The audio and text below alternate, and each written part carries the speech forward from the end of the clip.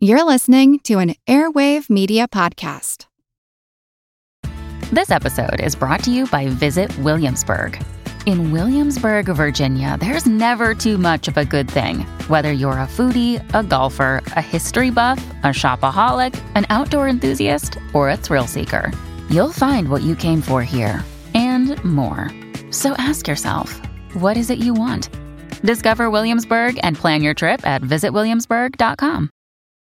When you need mealtime inspiration, it's worth shopping Kroger, where you'll find over 30,000 mouth-watering choices that excite your inner foodie. And no matter what tasty choice you make, you'll enjoy our everyday low prices, plus extra ways to save, like digital coupons worth over $600 each week. You can also save up to $1 off per gallon at the pump with fuel points. More savings and more inspiring flavors make shopping Kroger worth it every time. Kroger, fresh for everyone. Fuel restrictions apply. Just a quick reminder for everyone, the Arts Madness tournament will begin in March when listeners will vote for their favorite artists in a series of head-to-head matchups. I'll be using my ad money for the month of February for prizes, so the more you listen, the more I can give away this spring. I feel like who art Ed? We'll try to spice it. Who art is Mr. Wood art Ed me? Good. Either way, it's ambiguous. It works on so many levels. I know. That's off to a great start. Welcome to Who Arted, where we explore visual arts in an audio medium. I'm your host, Kyle Wood, and today we're going to be looking at Jim Davis and Garfield. Jim Davis was born July 28th, 1945 in Marion, Indiana. He grew up on a cow farm. He actually wanted to grow up to be a farmer like his father, but he had asthma and found he just wasn't suited for the outdoors. TV wasn't as big back then, the internet wasn't a thing, and so he had to pass his time with a paper and pencil. But that was fine by him. He developed his love of drawing. In high school, he joined school newspaper staff, he became the art editor, he published his first cartoon and later reused the same characters when making illustrations for the yearbook. And then he went on to study art at Ball State University.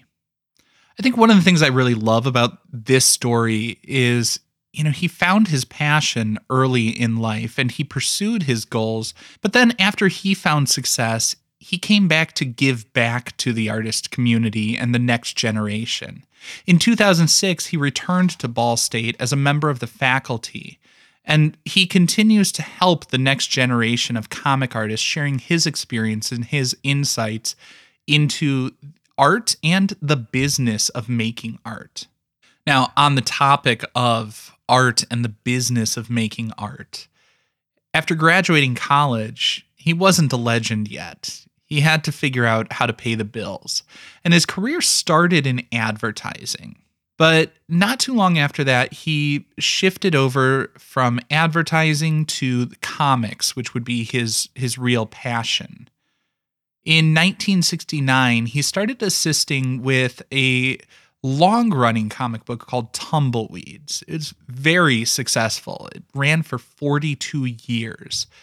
The comic strip was basically a satire on the American West. And Davis spent 9 years as one of the assistants on Tumbleweeds. During that time, though, he wasn't content to just execute Tom K. Ryan's vision, Tom K. Ryan being the developer of Tumbleweeds. Davis also wanted to develop his own work, so he created his own comic, Norm Nat. That comic ran from 1973 to 1975, but it never really took off.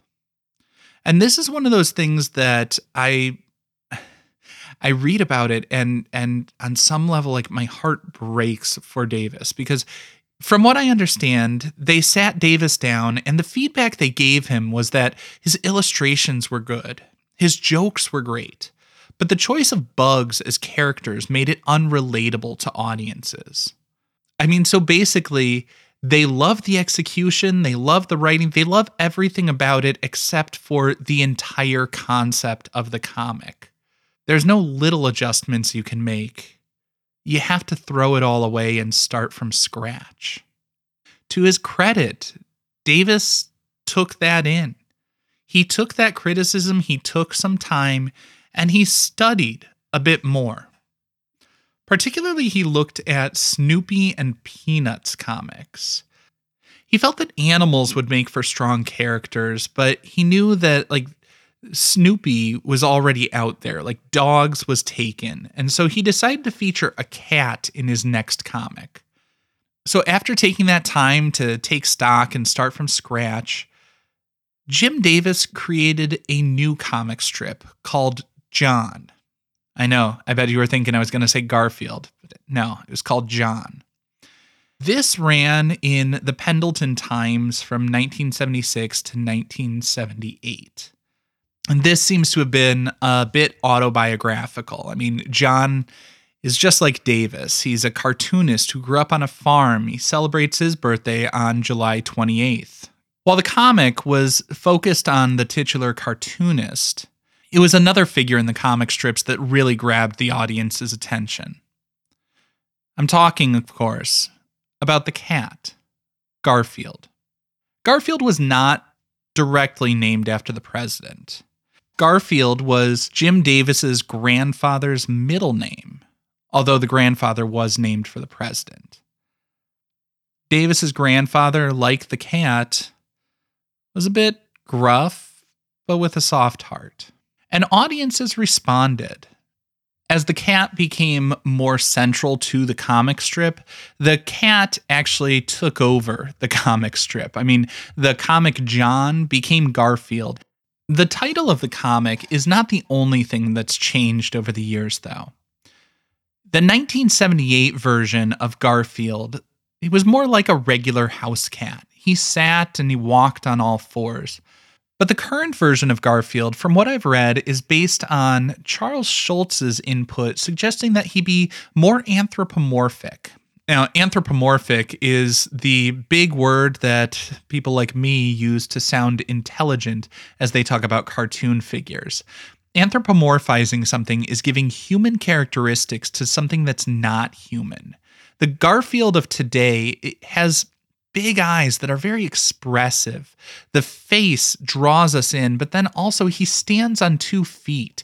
He's got these adorable, sort of almost baby-like proportions with the head that's roughly equal to the size of the body. And I think what makes Garfield so successful is that it gives us a window into the mind of the cat. It seems a little bit gruff, but with a heart of gold. And that's how I like to imagine cats are. I like to imagine that feline wandering throughout my house is not just some feral animal that swipes at me, but also takes care of bugs and other pests. I like to think that on some level it has a connection to us, that it feels like it's a part of the family. And that's what Garfield gives us. It's the illusion of some humanity inside of cats.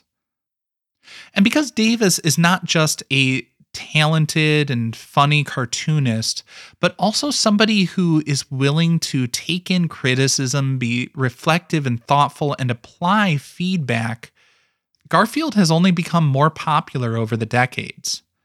In 1978, it was syndicated in 41 newspapers. But since then, it's been made into a TV show, books, video games, movies. The comic strip has been syndicated in over 2,500 newspapers, read by 300 million people. Now, I can't claim to have an audience that size, but you can help me get there by leaving a rating or review on Apple Podcasts, Spotify, or wherever you're listening. This concludes this week's episode of Who Arted, part of the Airwave Media Podcast Network. If you found this tolerable, please leave a rating or review on your favorite podcast app. You can find images of the work being discussed this week and every week on social media at Who Arted Podcast on Twitter, Instagram, and TikTok, and of course on the website whoartedpodcast.com. Podcast done.